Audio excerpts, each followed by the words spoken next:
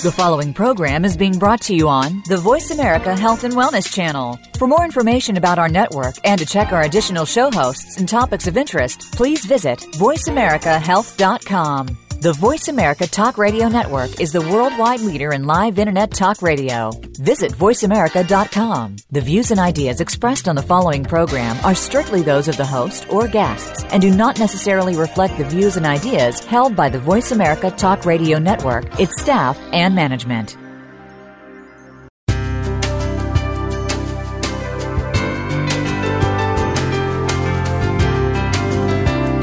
Good afternoon and welcome to Frankly Speaking About Cancer with the Cancer Support Community. Your host is Kim Thiboldeaux, President and CEO of the Cancer Support Community. This hour is designed to inspire, inform, and to help you live better with cancer. Now, here's your host, Kim Thiboldeaux.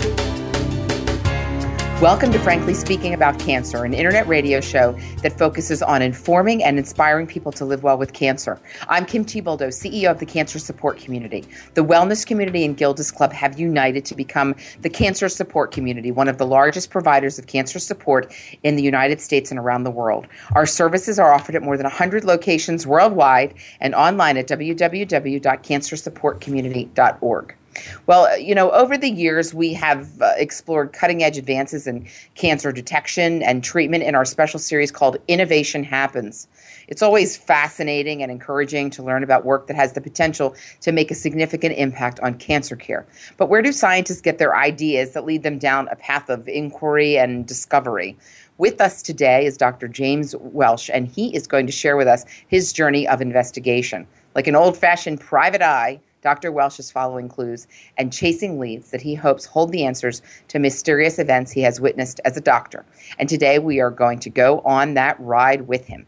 Dr. Welsh is a professor, director of clinical and translational research, and medical director of radiation oncology at the Stritch School of Medicine, Loyola University, Chicago, and chief of radiation oncology at the Edwards Hines Jr. VA Hospital. He also practices and conducts research. Dr. Welsh has authored over 100 scientific articles and is a sought-after lecturer.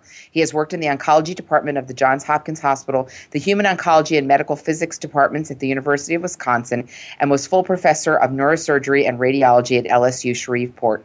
He is the current president of the American College of Radiation and Oncology and is on the board of directors for the Society for Brain Mapping and Therapeutics. He recently concluded 8 years of service on the advisory committee for the medical uses of isotopes, which advises the United States Nuclear Regulatory Commission on medical issues. He's also the author of the recently released book, and we're going to get into this, Sharks Get Cancer, Mole Rats Don't, How Animals Could Hold the Key to Unlocking Cancer Immunity in Humans. Dr. Welsh, I am exhausted already just reading that biography. Welcome to the show.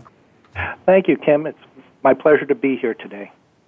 Well, I'd love to learn a little bit more about your work and the environment in which you practice medicine and how that has led you on this journey. So, Dr. Welsh, you've said that radiation therapy is an amazing field. What excites you about it? Tell us about what's happening in the field of radiation therapy today. Well, radiation therapy is an exciting and amazing field. It appeals to me for two reasons. First, it's personally very appealing to me because I really enjoy working with the sophisticated technology and the physics. I have been in the field long enough to have witnessed the evolution of techniques such as 3D conformal radiation therapy, intensity modulated radiation therapy, all these techniques and technologies that come with fancy names, image-guided radiotherapy. But I also had the pleasure of working with specific types of radiation that are very unique and very appealing from a scientific perspective, such as neutron therapy and proton beam therapy. Each one of these approaches has an advantage or serves as some form of an improvement over previous techniques as far as effectiveness and as far as reduction in patient side effects. So it's very appealing in that regard. It's also professionally very rewarding because radiation oncology is an exciting medical discipline that works and works very well for many patients. So take us back a little bit in your career. What led you to a career in oncology, and specifically in radiation oncology? I mean, did you know from the time you were a boy that you wanted to be a doctor, or was there sort of an aha moment at all in your life? Well, it's kind of a weird and convoluted story, but I do think that there was a very influential member at the Staten Island Zoo who altered my career trajectory in a very major way. When I was a little child, I had the pleasure of knowing the giant Galapagos tortoise at the Staten Island Zoo named Jalopy. He was a resident of the zoo for many decades. Back in the 60s and 70s, little kids like me got to ride on his back. But when I was away at college, I learned that Jalopy got cancer. I never heard of such a thing. I didn't know that tortoises could get cancer. I thought only people could get cancer. I heard that he developed something called a sarcoma. I never heard of such a thing. It turns out that he wound up getting surgery and radiation therapy, and that was the first time I ever heard of radiation therapy. So I think you could see that Jalopy the tortoise had an immense influence on my career overall. In any case, it turned out that Jalopy, after his surgery and his radiation therapy, got strapped to a skateboard to keep his neck and his wound out of the dirt. And so for a while he was strapped to the skateboard, I think he was able to really zoom around that tortoise pen faster than any turtle in the history of mankind. That's a great story. He was an inspiration to me, and I think that he was very influential in my desire to become an oncologist, and specifically a radiation oncologist. Wow, that's great.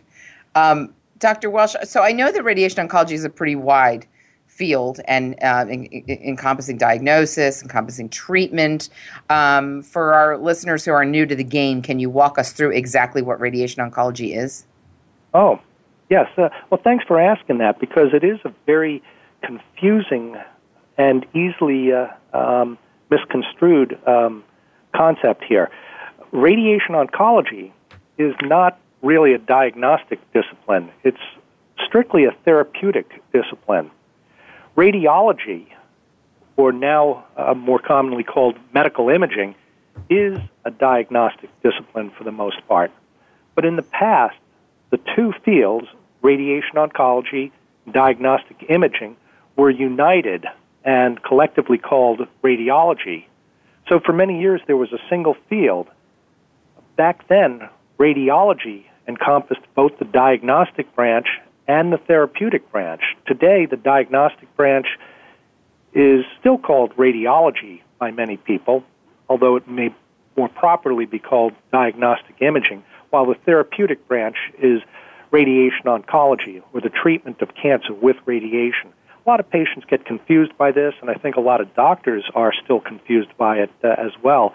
It's not uncommon for my patients to call me the radiology oncologist as opposed to a radiation oncologist. And sometimes they just refer to me as their radiologist.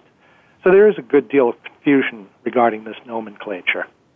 Yeah, and I know that in that same vein, Dr. Welsh, I know patients, commonly, for their treatment, they'll get maybe surgery, and they'll also get chemotherapy and radiation therapy. So again, we've got some folks new to the game. Can you explain the difference between chemotherapy and radiation therapy, and why, with some patients, do we use both of those as a treatment option? Sure. Well, just to explain some of the basics, chemotherapy is the administration of drugs intravenously, that is, into the blood via a needle, or maybe taken by pills. Chemotherapy is therefore a systemic form of treatment. It gets into the body, gets into the bloodstream, and it works from head to toe. In contrast, radiation therapy is a local therapy. It really only addresses the site that the radiation is aimed at. In this way, it's like surgery, another form of local treatment that only addresses the site that's being operated. Chemotherapy is administered by medical oncologists. Radiation therapy is administered by radiation oncologists. And sometimes complicated surgeries, cancer surgeries, are done by another cancer specialist called a surgical oncologist. So there are many different types of weapons used against cancer, chemotherapy, radiation therapy, surgery, and there are specialists that manage these different modalities. I see.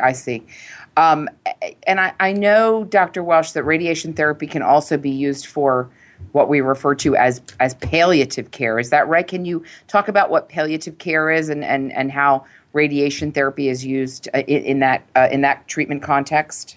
Sure. Well, radiation can be used with curative intent, meaning that our aim is to definitively rid the patient of their cancer. But as we all know, there are many people in whom that is not a realistic goal. So we can still help them with their symptoms using radiation therapy. There are people with very advanced cancers who simply cannot be cured, but in these individuals, radiation therapy might be very helpful in relieving their pain, in relieving any bleeding from a tumor or cancer, maybe in reversing blockage in the esophagus to allow them to swallow easier, maybe to relieve obstruction in the lung and help them breathe better. So radiation therapy is often the most effective treatment for such situations. Well, just as we're going to the break here, Dr. Welch, just so we can kind of wrap up this discussion, particularly for patients who maybe have been recently diagnosed, trying to understand who are the folks who could potentially comprise their medical team. At what point in the patient's cancer journey do you enter the scene, and how does the team sort of collaborate on the different treatment modalities the patient may need? Sure. Well, not all cancer patients are going to get radiation therapy, just as not all cancer patients are going to get surgery or chemotherapy. It depends on the specific cancer. For instance, radiation therapy might be the primary treatment for an early-stage larynx cancer, cancer of the voice box, or maybe cancer of the prostate, and we might get involved right after diagnosis. It could be an alternative to surgery in such situations. But for other cancers, radiation may come later in the diagnosis or not at all. Breast cancer is an example of a cancer where radiation therapy is often introduced very early after the diagnosis when the patient is choosing between mastectomy versus breast-conserving therapy. In other situations, such as with melanoma, an advanced or potentially dangerous type of skin cancer, patient may never be treated with radiation therapy at all, or the radiation might be given much later for palliation of pain or to stop bleeding, for instance. But overall, about 50% of cancer patients will see a radiation oncologist or be treated with radiation therapy somewhere along the way. Got it. Very, very helpful. We're going to take a quick break here. This is Frankly Speaking About Cancer. We are talking with Dr. James Welch. We're really searching for answers in unlikely places, and Dr. Welch has a new book out that we're going to talk about after the break. So please don't go away. I'm Kim Thiboldeaux. This is Frankly Speaking About Cancer. We're going to take a quick break, but we will be right back. Thank you.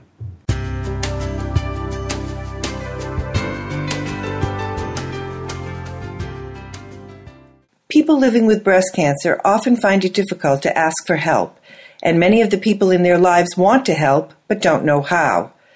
During National Breast Cancer Awareness Month, Cancer Support Community is proud to support Meal Train, sponsored by Magnolia, which utilizes mealtrain.com, a free shared online calendar to streamline the process of giving and receiving meals for families coping with breast cancer.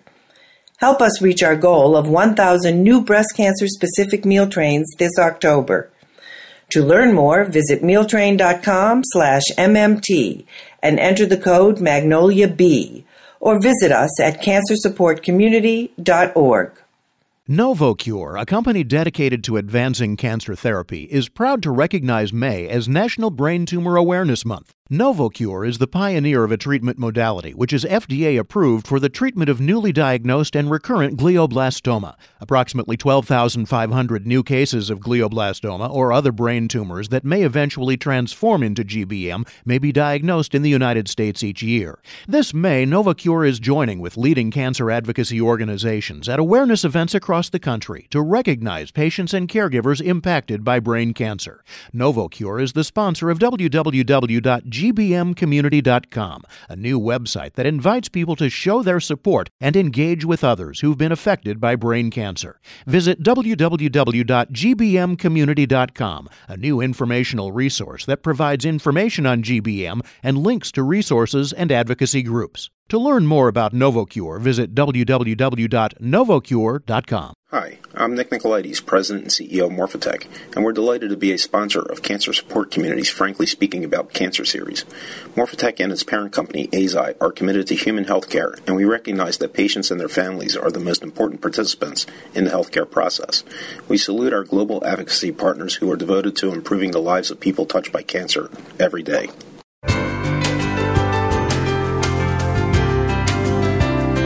You're listening to Frankly Speaking About Cancer with the Cancer Support Community, an inspirational program offering the resources you need to live a better life with cancer. Now here's your host, Kim Thiboldeaux, President and CEO of the Cancer Support Community. Welcome back to Frankly Speaking About Cancer. Today's episode is being brought to you in part by AstraZeneca and Lilly Oncology. I'm Kim Thiboldeaux, and with us today is Dr. James Welch. Dr. Welch has just written a book called Sharks Get Cancer, Mole Rats Don't, How Animals Could Hold the Key to Unlocking Cancer Immunity in Humans, in which he explores fascinating clues from sources as varied as animals, infections, organ transplants, and pregnancy, with the goal of finding a way to fully harness the body's own immune system to fight cancer. Dr. Welch is Professor, Director of Clinical and Translational Research, and Medical Director of Radiation Oncology at the Stritch School of Medicine, Loyola University, Chicago, and Chief of Radiation Oncology at the Edwards Hines Jr.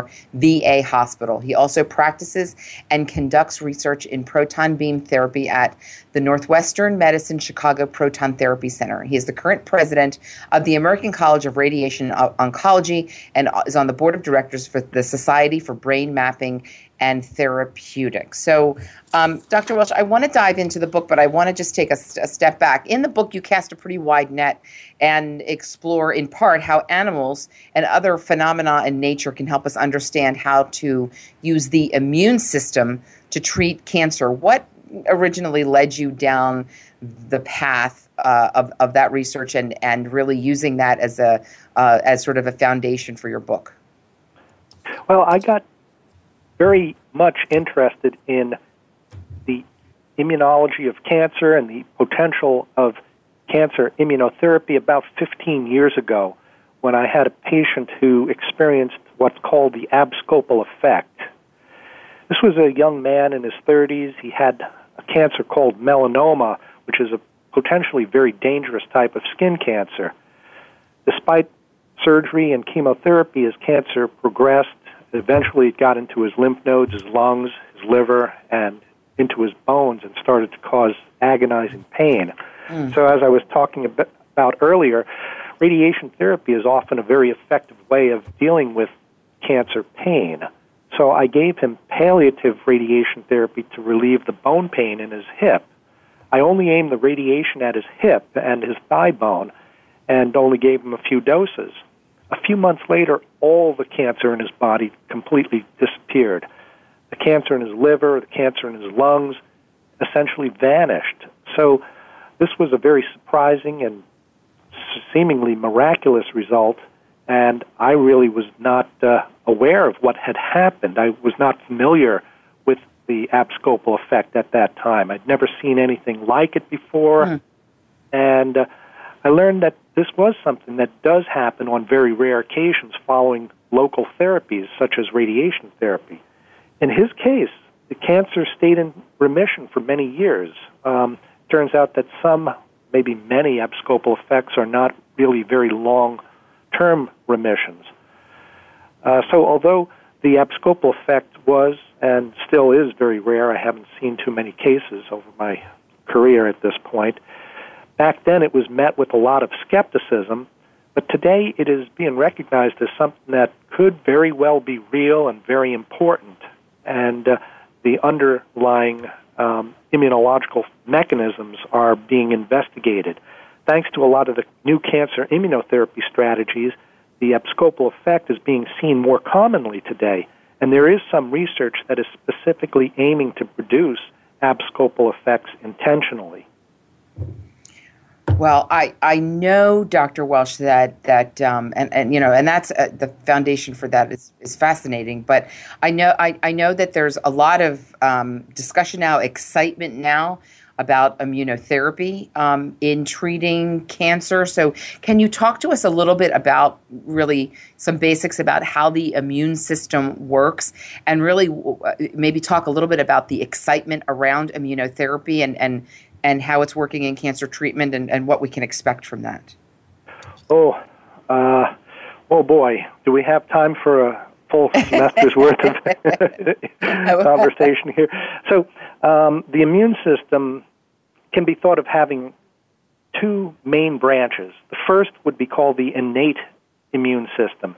It's called innate immunity because it is capable of fighting infections from day one. Innate immunity doesn't have to be trained to recognize enemies. It knows the difference between a bacterial cell and a normal cell, and it will try to eliminate unwanted invaders like bacteria, parasites, and fungi. But there's another branch of the immune system called the adaptive immune system.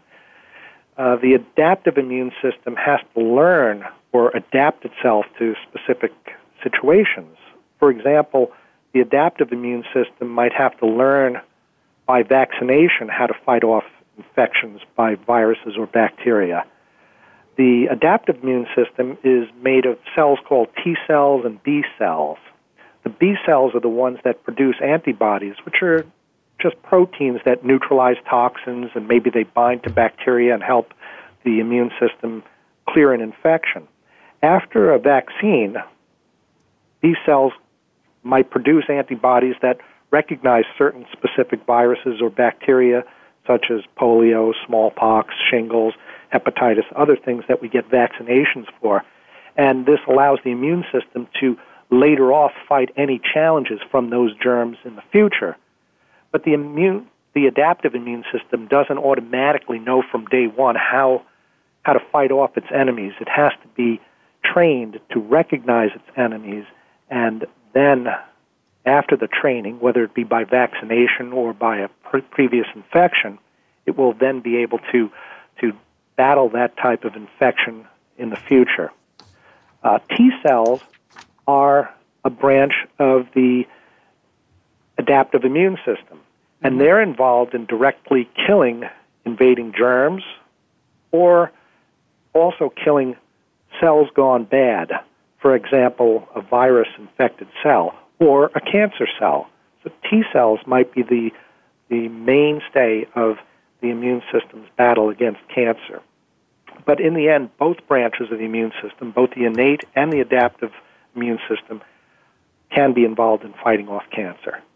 Yeah, it's exciting. It's exciting, and I know that in your book, and this kind of surprised me a little bit, because we always have this idea that cancer is not contagious. But one of the things you investigate in the book is contagious cancer, which occurs in the animal world. So how is cancer contagious, and is it possible that animals could pass that contagious cancer onto humans?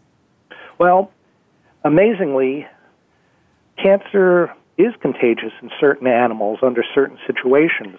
And by contagious, I mean that the cancer is directly being transferred from one animal to another, as opposed to being caused by a virus that causes cancer and gets transmitted from one animal to another. It seems that there are 4 examples of contagious cancers in the animal kingdom. In Tasmanian devils, by biting one another, Tasmanian devils seem to be transferring cancer cells from the tumors onto their gums, and they develop tumors in their mouths and on their faces. This cancer is called devil facial tumor disease. When they fight, when they bite each other, the cancer spreads from one Tasmanian devil to another. This has been going on now since the 1990s, and in that time, the species has been threatened with extinction in some parts of Tasmania. There are other examples. For example, canine transmissible venereal tumor is a contagious cancer in dogs. But the interesting thing about that is that it undergoes spontaneous remission. And that suggests that the immune system might somehow be able to awaken and recognize and vanquish that cancer. The other thing that's amazing about this dog contagious cancer is that it's been passed along from dog to dog for over 11,000 years. It's absolutely amazing. This is an immortal cancer line. It's been going on for millennia. There's another contagious cancer that was recently discovered just a year ago in clams. On the Atlantic seaboard of North America, clams are disappearing because of this contagious leukemia. They get it by siphoning in seawater that's contaminated with the leukemia cells.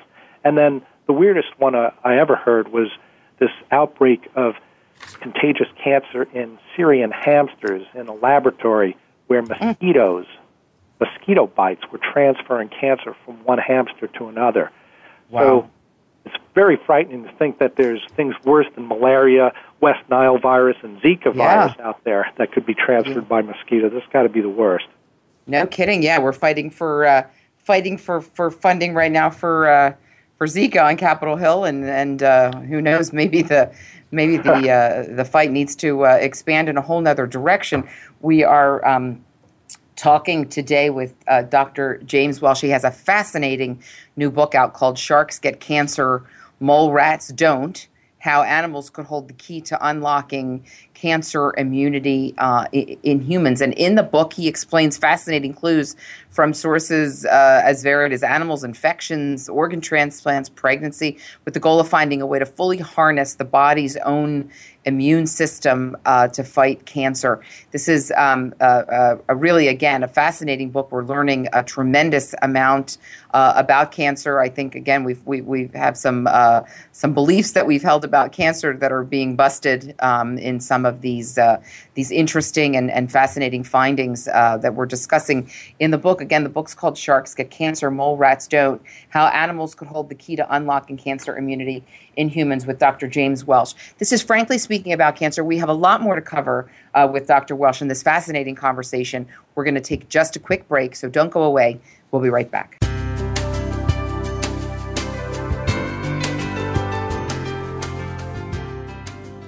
NovoCure, a company dedicated to advancing cancer therapy, is proud to recognize May as National Brain Tumor Awareness Month. NovoCure is the pioneer of a treatment modality which is FDA approved for the treatment of newly diagnosed and recurrent glioblastoma. Approximately 12,500 new cases of glioblastoma or other brain tumors that may eventually transform into GBM may be diagnosed in the United States each year. This May, NovoCure is joining with leading cancer advocacy organizations at awareness events across the country to recognize patients and caregivers impacted by brain cancer. NovoCure is the sponsor of www.gbmcommunity.com, a new website that invites people to show their support and engage with others who've been affected by brain cancer. Visit www.gbmcommunity.com, a new informational resource that provides information on GBM and links to resources and advocacy groups. To learn more about NovoCure, visit www.novocure.com.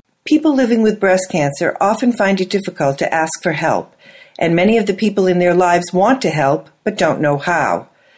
During National Breast Cancer Awareness Month, Cancer Support Community is proud to support Meal Train, sponsored by Magnolia, which utilizes mealtrain.com, a free shared online calendar to streamline the process of giving and receiving meals for families coping with breast cancer.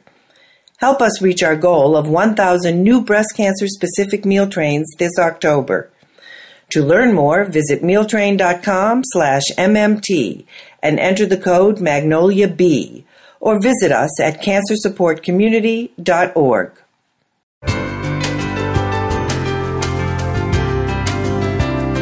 You're listening to Frankly Speaking About Cancer with the Cancer Support Community, an inspirational program offering the resources you need to live a better life with cancer.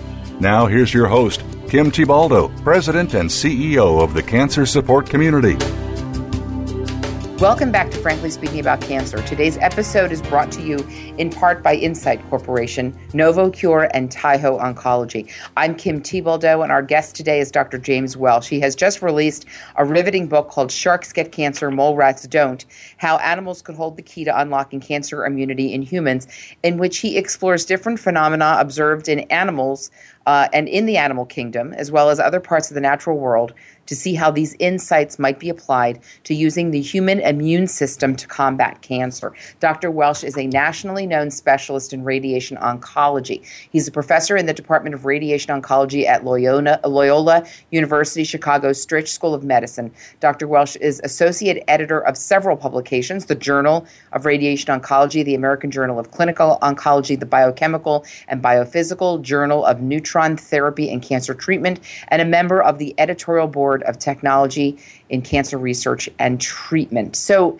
Dr. Welsh, the title of your book certainly catches people's attention, and I know again we're talking about certain phenomena in the animal world and what we can learn from that. But this idea, sharks get cancer, mole rats don't. Are we doing a little bit of myth busting there in the title? Well, we are, and I think there's a disclaimer that I'd better announce during this the answer to this question too. So the background is that during medical school in the 90s, I remember there was a book that came out claiming that sharks don't get cancer, and it also claimed that shark cartilage was the cure for cancer. Yeah, some people I remember that. Yes, and some people, including myself, were very curious about this. And since I was thinking of going into radiation oncology, I started to get worried. People warned me that, well, the field of radiation oncology is not going to be necessary in another 5 years if this proves to be true, if shark cartilage can really cure cancer. Well, it turns out that it wasn't true. Sharks do get cancer. Shark cartilage does not cure cancer. Radiation oncology still exists. Shark cartilage has never cured anybody, as far as I know. But there are some other animals that are out there that are relatively impervious to cancer, including naked mole rats and blind mole rats. They normally don't get cancer. So I started to wonder, what's their secret? Is there anything that we can learn and copy from them in the clinic? I'm not advocating eating naked mole rats by any means. But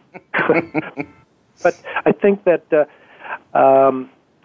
title, I didn't mean to be misleading, but it is not entirely correct, because naked mole rats are not 100% resistant to cancer. In fact, after the book was published, about a month into the publication, there was a report of a naked mole rat that got cancer.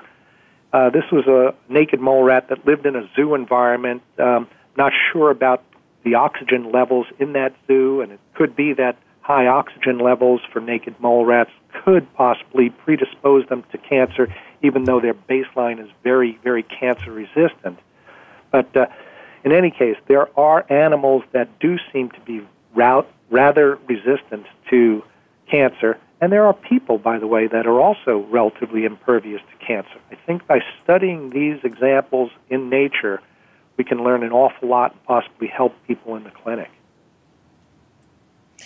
Well, I think that one of the other areas that you visit in the book that I think is interesting is Coley's toxins. In your search for answers, you certainly don't shy away from revisiting some controversial treatments from the past, including Coley's toxins. So can you tell us about Dr. Coley's treatment for cancer, why it was controversial, and what we may have learned from it?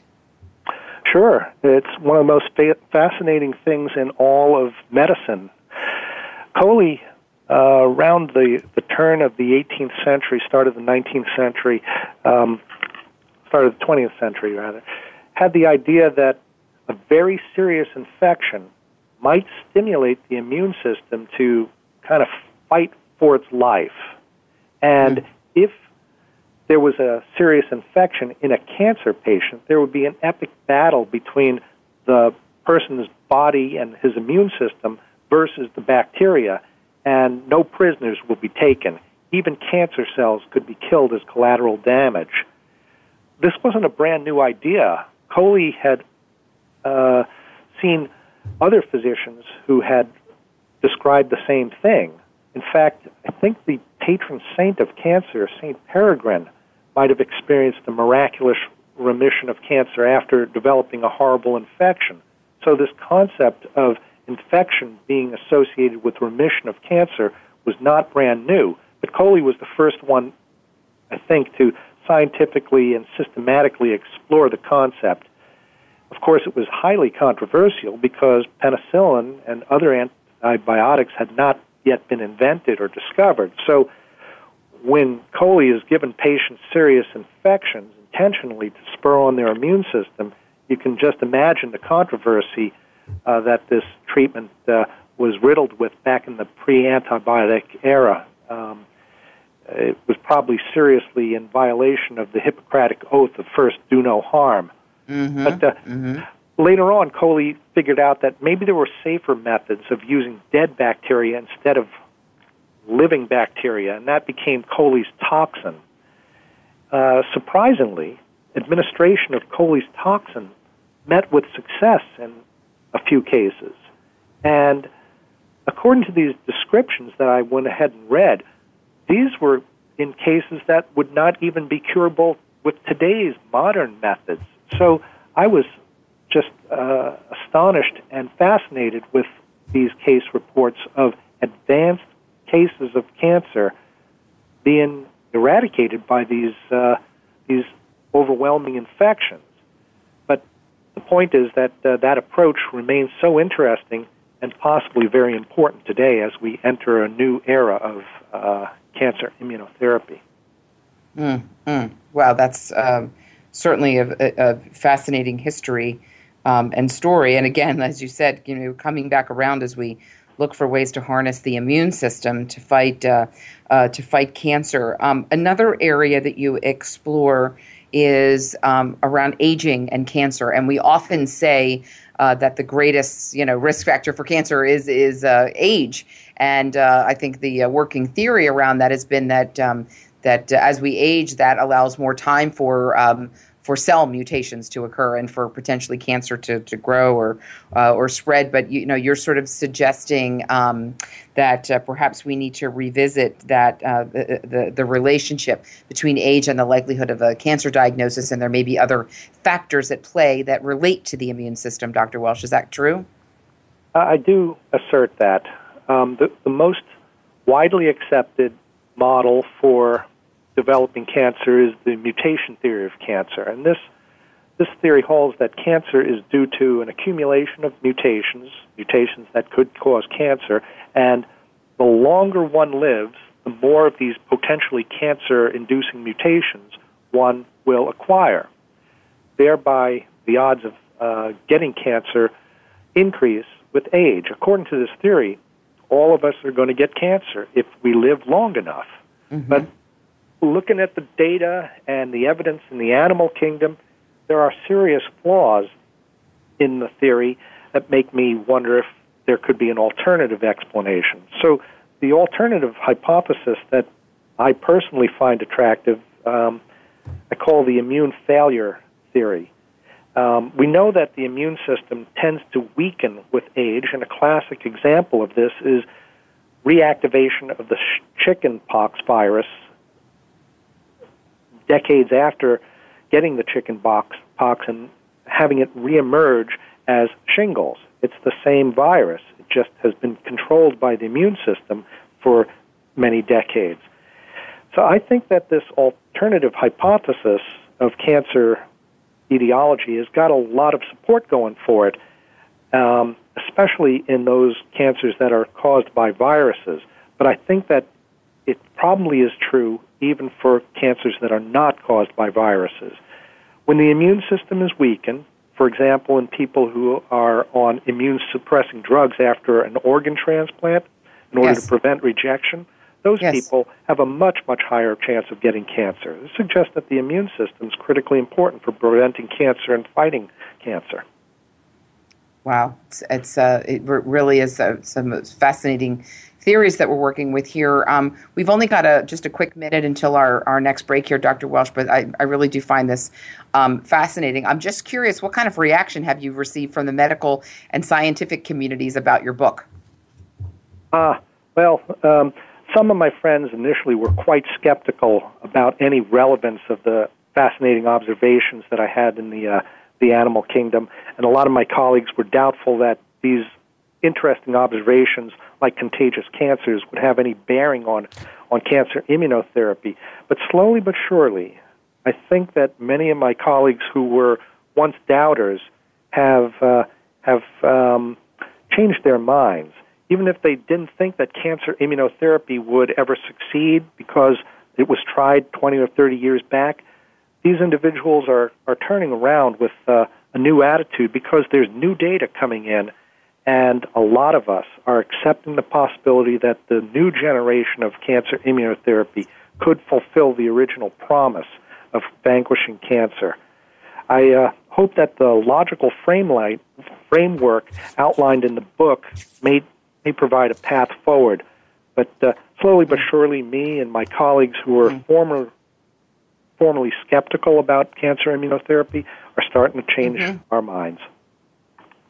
Fantastic. This is Frankly Speaking About Cancer. We're talking today with Dr. Welsh about his new book, Sharks Get Cancer, Mole Rat Stone, How Animals Could Hold the Key to Unlocking Cancer Immunity in Humans. We're going to take a quick break. We have more to discuss with Dr. Welsh. Please don't go away. We'll be right back.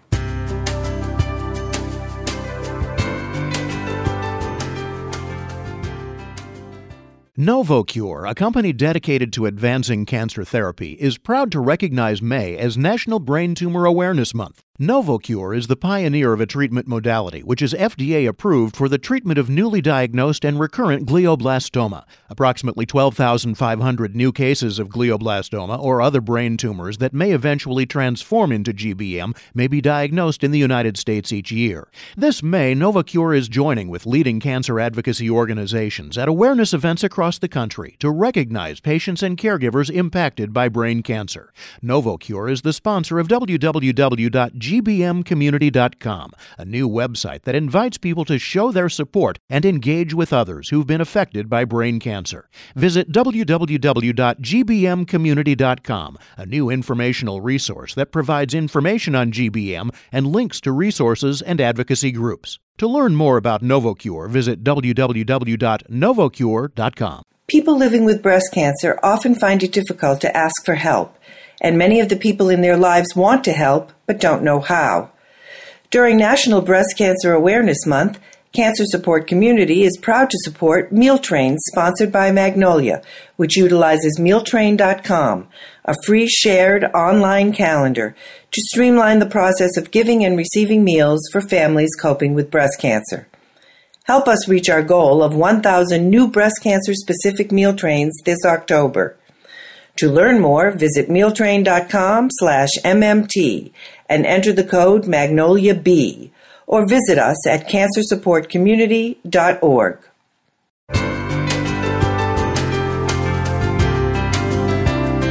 You're listening to Frankly Speaking About Cancer with the Cancer Support Community, an inspirational program offering the resources you need to live a better life with cancer. Now here's your host, Kim Thiboldeaux, President and CEO of the Cancer Support Community. You're listening to Frankly Speaking About Cancer. Today's episode is brought to you in part by Bristol Myers Squibb, Celgene Corporation, EMD Serono, and Takeda Oncology. I'm Kim Thiboldeaux. Today, we're exploring lessons that can be learned from the animal kingdom and natural world in the fight against cancer with Dr. James Welsh. Dr. Welsh is a nationally known specialist in radiation oncology and author of Sharks Get Cancer, Mole Rats Don't, How Animals Could Hold the Key to Unlocking Cancer Immunity in Humans. I can't believe the episode's nearly over. Time has been flying, but again, just a lot of surprising of findings and theories in the book, Dr. Welsh. But is it true that plants get cancer? Yeah, I was amazed to learn that plants can get tumors, and as I explored this a little bit further, I learned that in many ways, plant tumors are very similar to human tumors. They can be caused by familiar things like cancer-causing chemicals and viruses, but there is a a big difference in that they can also be caused by some things that are truly surprising, such as a wasp sting. Now, maybe it's not the wasp sting, or nobody knows exactly what induces the wasp egg to produce a tumor on a plant, but when a wasp lays its eggs on a plant, it can cause something called a gall. So these types of wasps, gall wasps, are able to induce these galls or tumors in plants. And it was the most amazing thing to learn about this. Apparently this has been known by some for hundreds of years, but it was brand new to me, and it was fascinating stuff. I put a couple of pictures of plant tumors and gall wasps in the book. Yeah. And again, as we sort of move towards the end of the show, Dr. Welsh, I just want to think about kind of the future a little bit. Are there any treatments or diagnostic tools coming down the pipeline that you think are particularly exciting or that we should keep our eye on?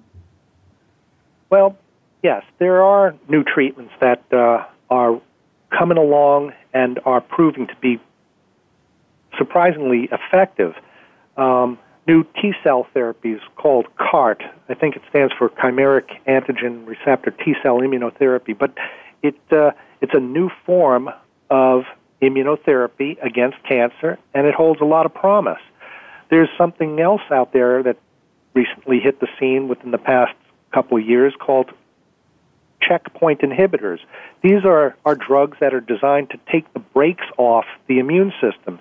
The immune system has been held back from attacking cancer. It's been brainwashed into protecting the cancer as if it was the crown jewels. The cancers are masquerading as a baby. Cancer is disguising itself as an embryo or fetus, and as you know, the embryo and fetus have to be invisible to the immune system for propagation of the species. These new drugs, these checkpoint inhibitors, take the blindfolds off the immune system, allowing the immune system to recognize the cancer for what it truly is, an enemy, and attack the cancer. And these treatments are working with surprisingly good results thus far. And Dr. Welsh, do you see this field of immunology continuing to grow? I mean, are we going to see more of these opportunities to sort of harness the immune system to fight cancer and other illnesses? I mean, are we only at the beginning of what the potential is here? I do believe we're just at the beginning. There's a lot of excitement at this time, and you might have heard about the new polio virus-based brain tumor treatment developed at Duke University. This polio virus gets into the brain tumor because of a receptor that only brain tumor cells have, but the virus doesn't kill the cancer. It's the immune reaction to the virus that wipes it out.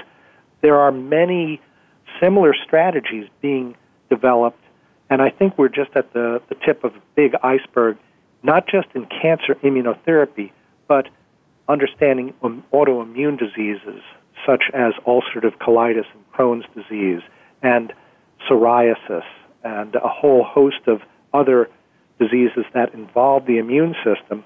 Cancer immunotherapy is one of the many that is making big strides forward thanks to the new understanding of immunology. Do you think that it's reasonable for patients to be more hopeful now more than ever around advances in cancer treatment and cancer care? I mean, we certainly know, again, back to the issue of the aging issue, 77 million baby boomers in this country, and certainly the projections show that we're going to be seeing a lot more cancers, a lot more folks living longer with cancer, a lot more folks dealing with multiple recurrences of cancer. I mean, is there cause to be hopeful these days in the cancer conversation? I do think so. I think that although we're just at the tip of the iceberg, the results that we're seeing with the current generation of cancer immunotherapy are qualitatively different from the responses that we've seen to other kinds of treatments. For example, chemotherapy, molecular targeted therapy, radiation therapy may put the cancer into remission for a while, but often it's a discouragingly short while.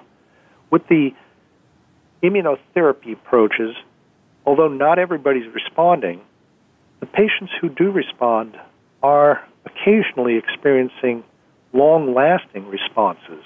And this is very encouraging because the longer somebody is out there, 2 years, 3 years, 5 years, with no sign of cancer, the less likely it is that cancer is ever going to come back.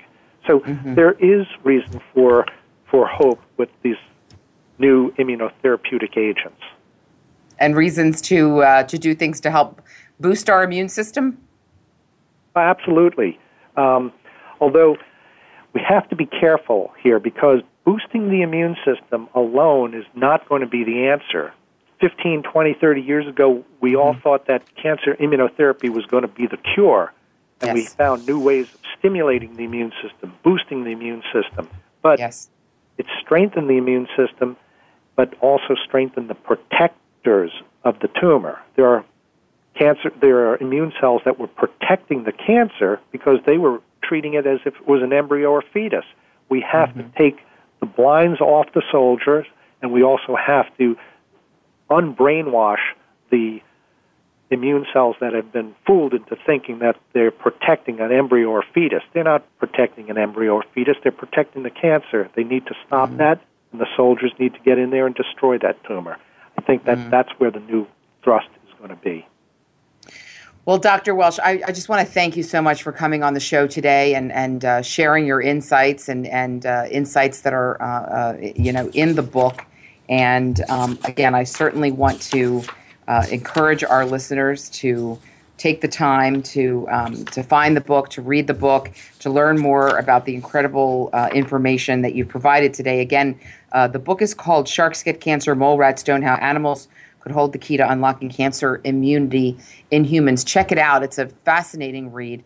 I encourage you to do that. I also want to remind our listeners that here at the Cancer Support Community, we want to make sure that no one faces cancer alone. And we have a host of in-person, online, and telephone support services for any person diagnosed with any cancer at any stage of their disease, also for the family members and loved ones of people with cancer. So please visit us at www.cancersupportcommunity.org if you want to grab a pen and write down our helpline number. That is 888-793-9355.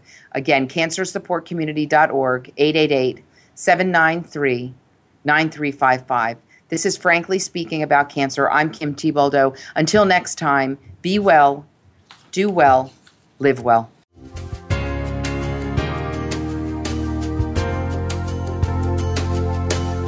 Thank you for joining us for Frankly Speaking About Cancer with your host, Kim Thiboldeaux. We're here for you every Tuesday afternoon at 1 p.m. Pacific Time and 4 p.m. Eastern Time on the Voice America Health and Wellness Network. In the meantime, stay connected online at cancersupportcommunity.org.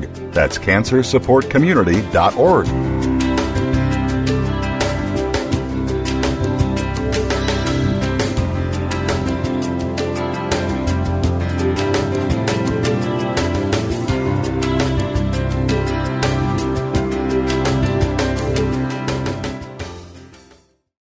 Thanks again for listening to the preceding program, brought to you on the Voice America Health and Wellness Channel. For more information about our network and to check out additional show hosts and topics of interest, please visit voiceamericahealth.com. The Voice America Talk Radio Network is the worldwide leader in live Internet talk radio. Visit voiceamerica.com. The views and ideas expressed on the preceding program are strictly those of the host or guests and do not necessarily reflect the views and ideas held by the Voice America Talk Radio Network, its staff, and management.